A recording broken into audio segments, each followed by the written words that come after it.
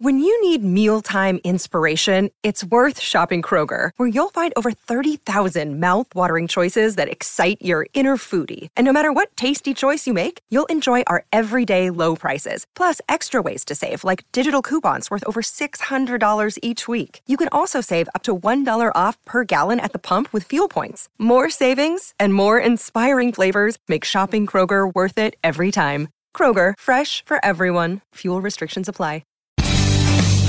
It's Living the Bream with the host of Fox News Sunday, Shannon Bream.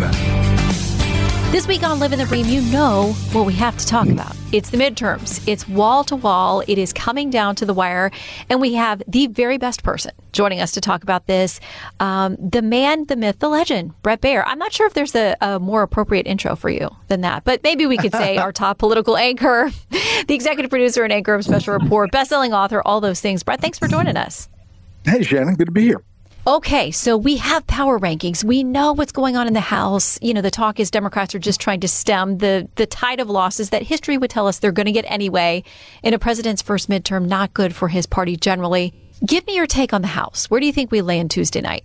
So I think, Shannon, the more surprising thing would be if Democrats stem the tide and keep it to single digits or low teens. That would be a more surprising story. I think more likely is that Republicans continue this momentum that they've had over the past few weeks, and it gets north of 20, maybe up to 35. If you start going into the 40 number, you're talking about a really, really big majority, considering the fact that they held their own, they held serve basically last election. Republicans did in the House. So everything we're seeing, every poll on the generic congressional ballot is tilting Republicans' way, sometimes by 5-6 points in the last time the polling institutions put out their polls. So now it's R plus 4, R plus 5, depends on the poll that you're looking at. But clearly there's a momentum for Republicans, and the question is just how much. So we've asked this question. I know you have, and I have with many lawmakers who are trying to convince folks that they should vote GOP. And they make a lot of promises, just like everybody does in an election. So a couple of things. First of all, what will they be able to get done if they do take the House? Even if the Republicans, and we'll talk separately about the Senate, if they take that, there's a president sitting there with a veto. Exactly. And that's, it's like the dog that caught the car. What are you going to get through? And it will change the dynamic in Washington. It will force sides to negotiate. And there's a lot of people that say that's a good thing. Mitch McConnell, the Senate Minority Leader, is campaigning on this message that, we will elect us to control the Senate. We will make Joe Biden the moderate candidate he campaigned to be. And I think that's, the way forward as far as legislating. The question on the Senate is kind of an individual race by race basis.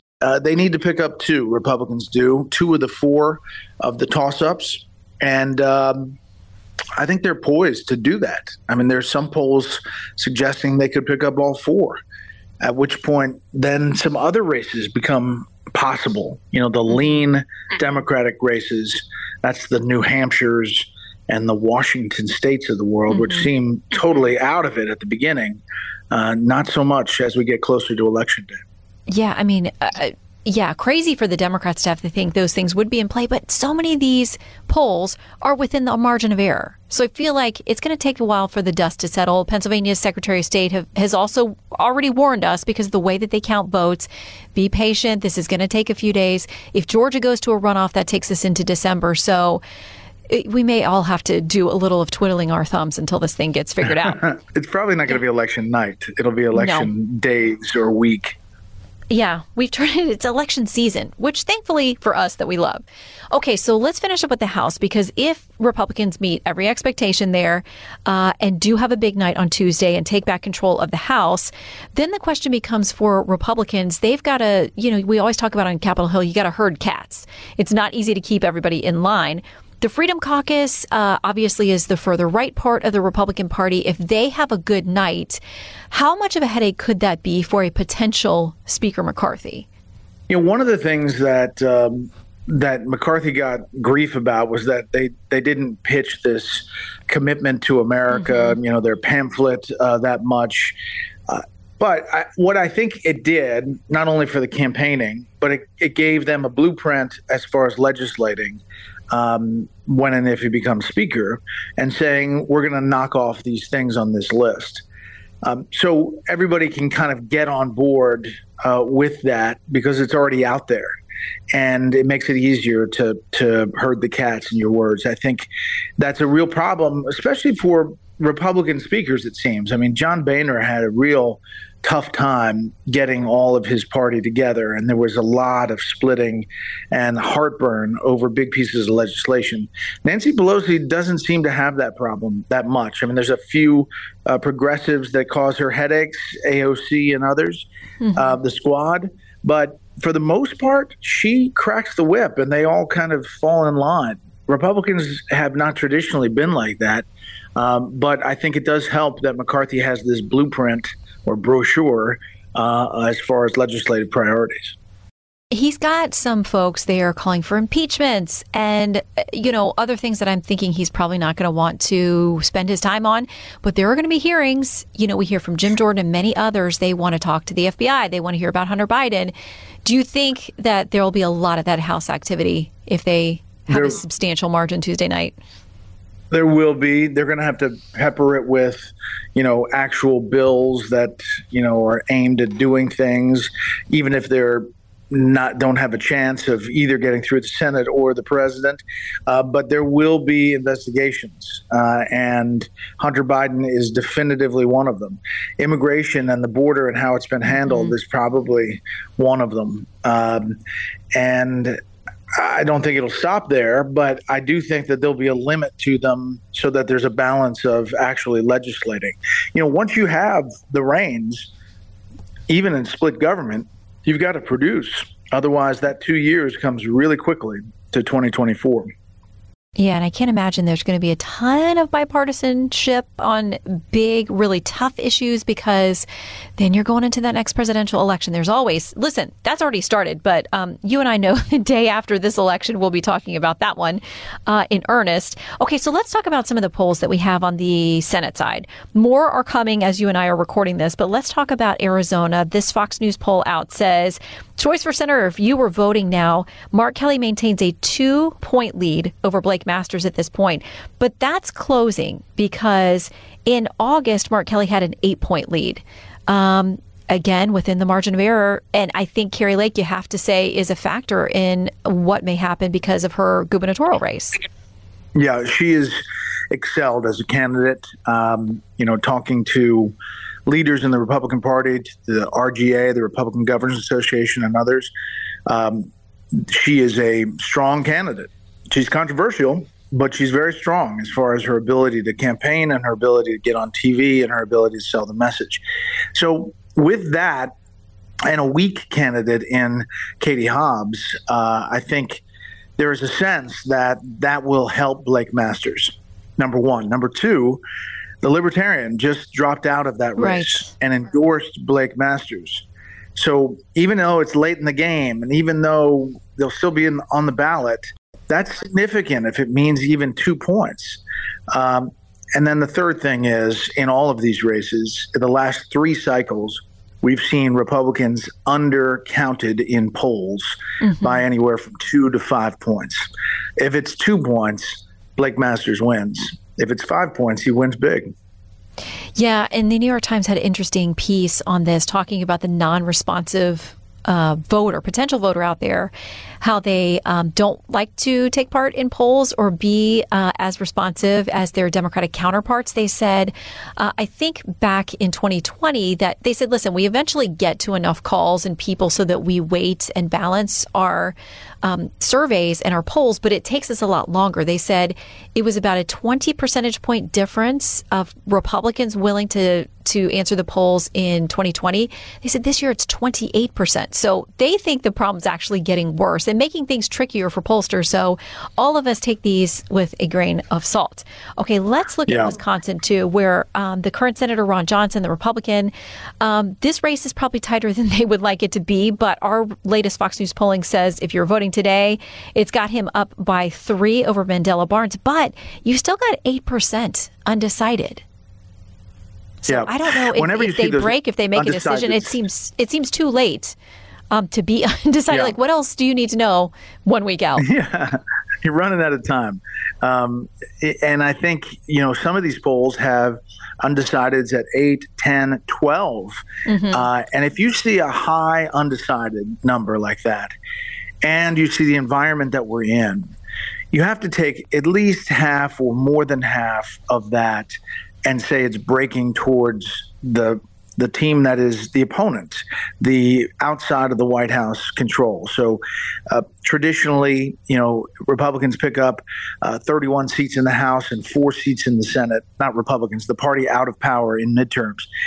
This time, if it holds to tradition, that would be, a massive win for Republicans. So I think those undecideds, you have to think even 70-30 that they're going to tilt towards the party that's opposing the administration.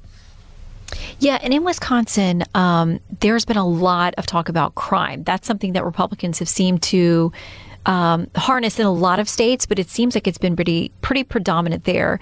But both candidates, based on our polling, there are large chunks of the electorate there who think that either Barnes or Johnson is too extreme for their vote. And that begs the question of, where are we and where do voters land? Did they look around and see just the far ends and the extremes, which we know those are voices that get a lot of attention? But are there really those middle ground voters? I mean, independents by most accounts seem that they are breaking with Republicans because they're going there on issues of crime, of economy. But are there really that many people in the middle? I think there may be, Shannon. They may not self-identify that way, now because we're getting close to an election, and it may be cool to be the Republican or the Democrat. But it's I think that there are more center-minded Americans than polls pick up. And whether it's center-right or center-left, we always talk about how candidates stir up the base, and that's how they get out the vote. But eventually, in the old days, they would come back to the middle. You're not seeing that as much. I do think that some candidates like Ron Johnson in Wisconsin have talked a lot more about working with the other side as he they try to paint him as extremist. But really the biggest thing in that race has been crime and has been defunding the police and the things that Mandela Barnes has said before on camera. I mean, this is not stuff that they're digging up out of a file. I mean, he's saying it to camera about abolishing ICE, about defunding the police, and about no cash bail, which are factoring in to a lot of these big city crime problems. We'll have more Living the Bream in a moment. Hey, it's Kaylee Cuoco for Priceline. Ready to go to your happy place for a happy price? Well, why didn't you say so? Just download the Priceline app right now and save up to 60% on hotels. So whether it's Cousin Kevin's Kazoo Concert in Kansas City, go Kevin, or Becky's Bachelorette Bash in Bermuda, you never have to miss a trip ever again. So download the Priceline app today. Your savings are waiting. Go to your happy place for a happy price. Go to your happy price, Priceline.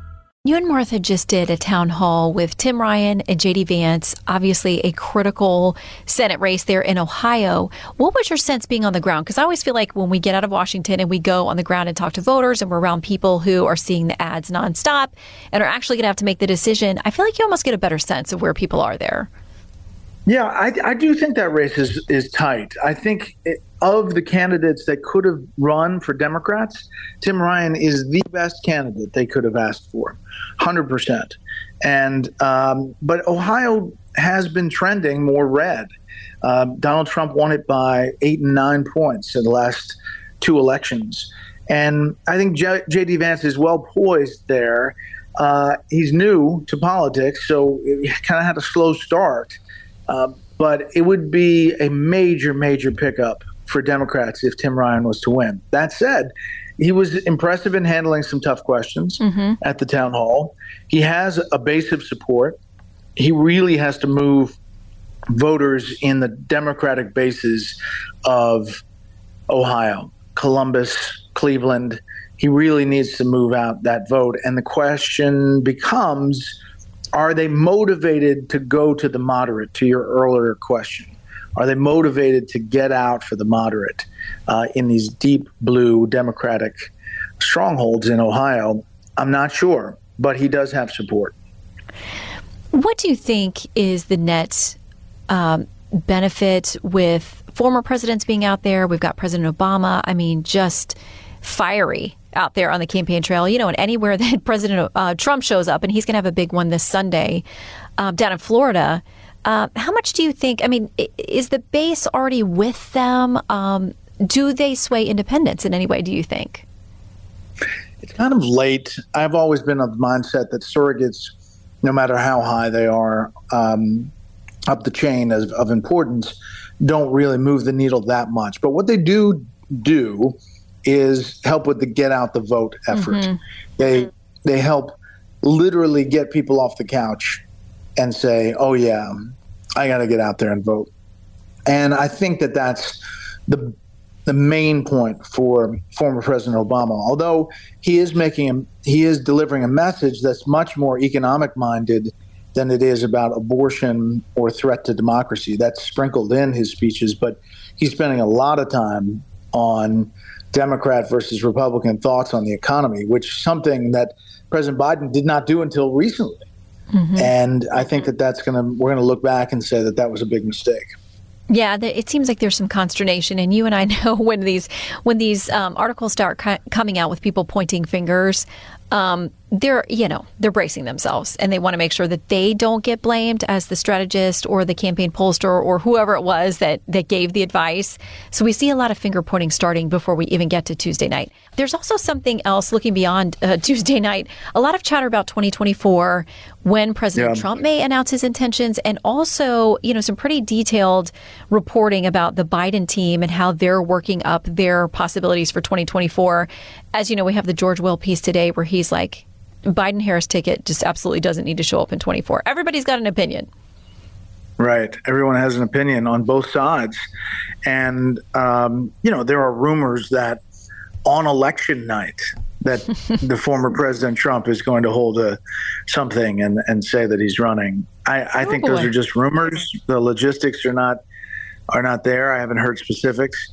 I know that, the inner circle of Biden wants to portray this running, but there is a real battle. And it's hard to get my head around that President Biden is going to run for re-election, but obviously he could.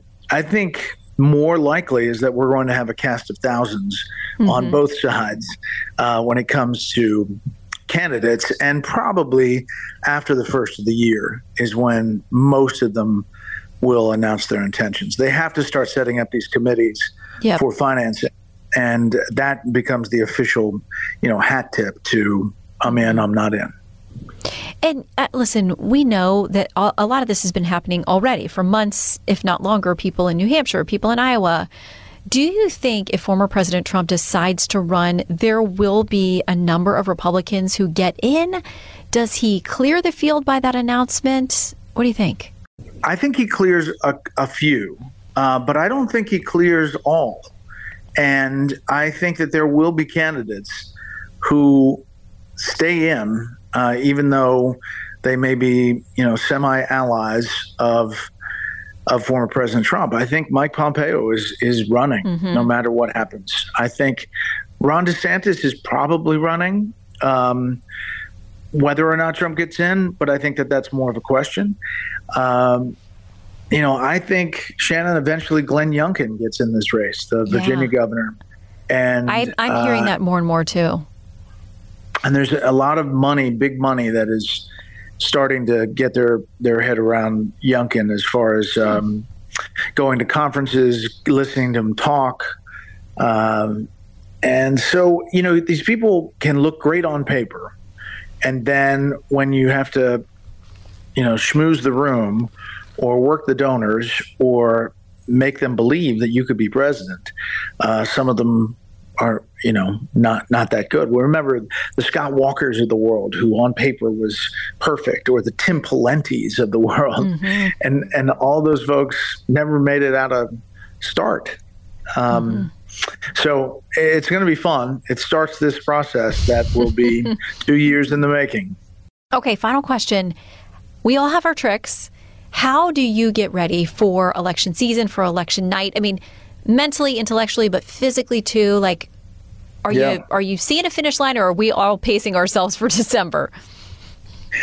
Well, I do think we're probably going to have a Georgia runoff. The question is whether it's going to be the runoff of all runoffs, which means the Senate is hanging in the balance. Remember last time? Wouldn't be the first time. And I think that that's possible, but I also think it's possible that on election night we would know control of the House and Senate, and so that runoff becomes, while important, less of a importance. But it's hard for me to believe that either Warnock or Walker can get to 50%. I do think Kemp might get there. Anyway, pacing myself. So elections are really good for me because I usually drop some pounds. And most people, though, on the campaign trail pick up pounds. Yeah, I'm the opposite because I'm always on the move and I'm trying to exercise. And so I really try to keep that up and watch what I'm eating. But on election night, it is, as you know, you're in that room. It's adrenaline and everything's happening and they're in your ear, and we're going to call Ohio, then we're going to go to Kentucky, and then, it is our Super Bowl. So it's, I think after covering it for a long time this year, it's a little bit of osmosis, a lot, but there's a lot of data that fortunately our brain room and our experts have kind of compiled for us to get to very easily. Well, a lot of special coverage between now and then. But of course, Tuesday night, the place to be with Fox News. We will have you covered. Brett and Martha, Dana, Britt, Juan, Harris, Bill, me. We'll all be there. And we hope you'll join us too. So, Brett, thank you for the preview, and we'll see you soon. Living the Bream. We'll see you. Always. Listen ad-free with the Fox News Podcasts Plus subscription on Apple Podcasts. And Amazon Prime members can listen to this show ad-free on the Amazon Music app.